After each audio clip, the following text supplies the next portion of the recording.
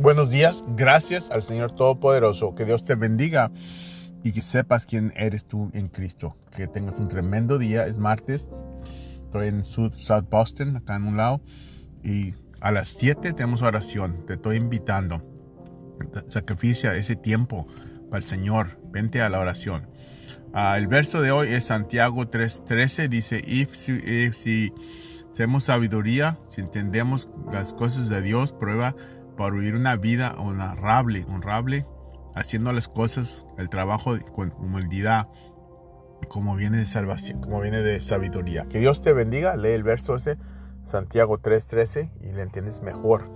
A las 7 de la oración, la persona de la Biblia es Caifás. Caifás era el sacerdote más alto, el high priest que le dicen, cuando estaba Cristo aquí, que lo mandó a la corte, al Sanhedrin. Ok, lee eso para que le entiendas mejor. Ten un tremendo día en el nombre de Jesús. Amén. Dios te bendiga.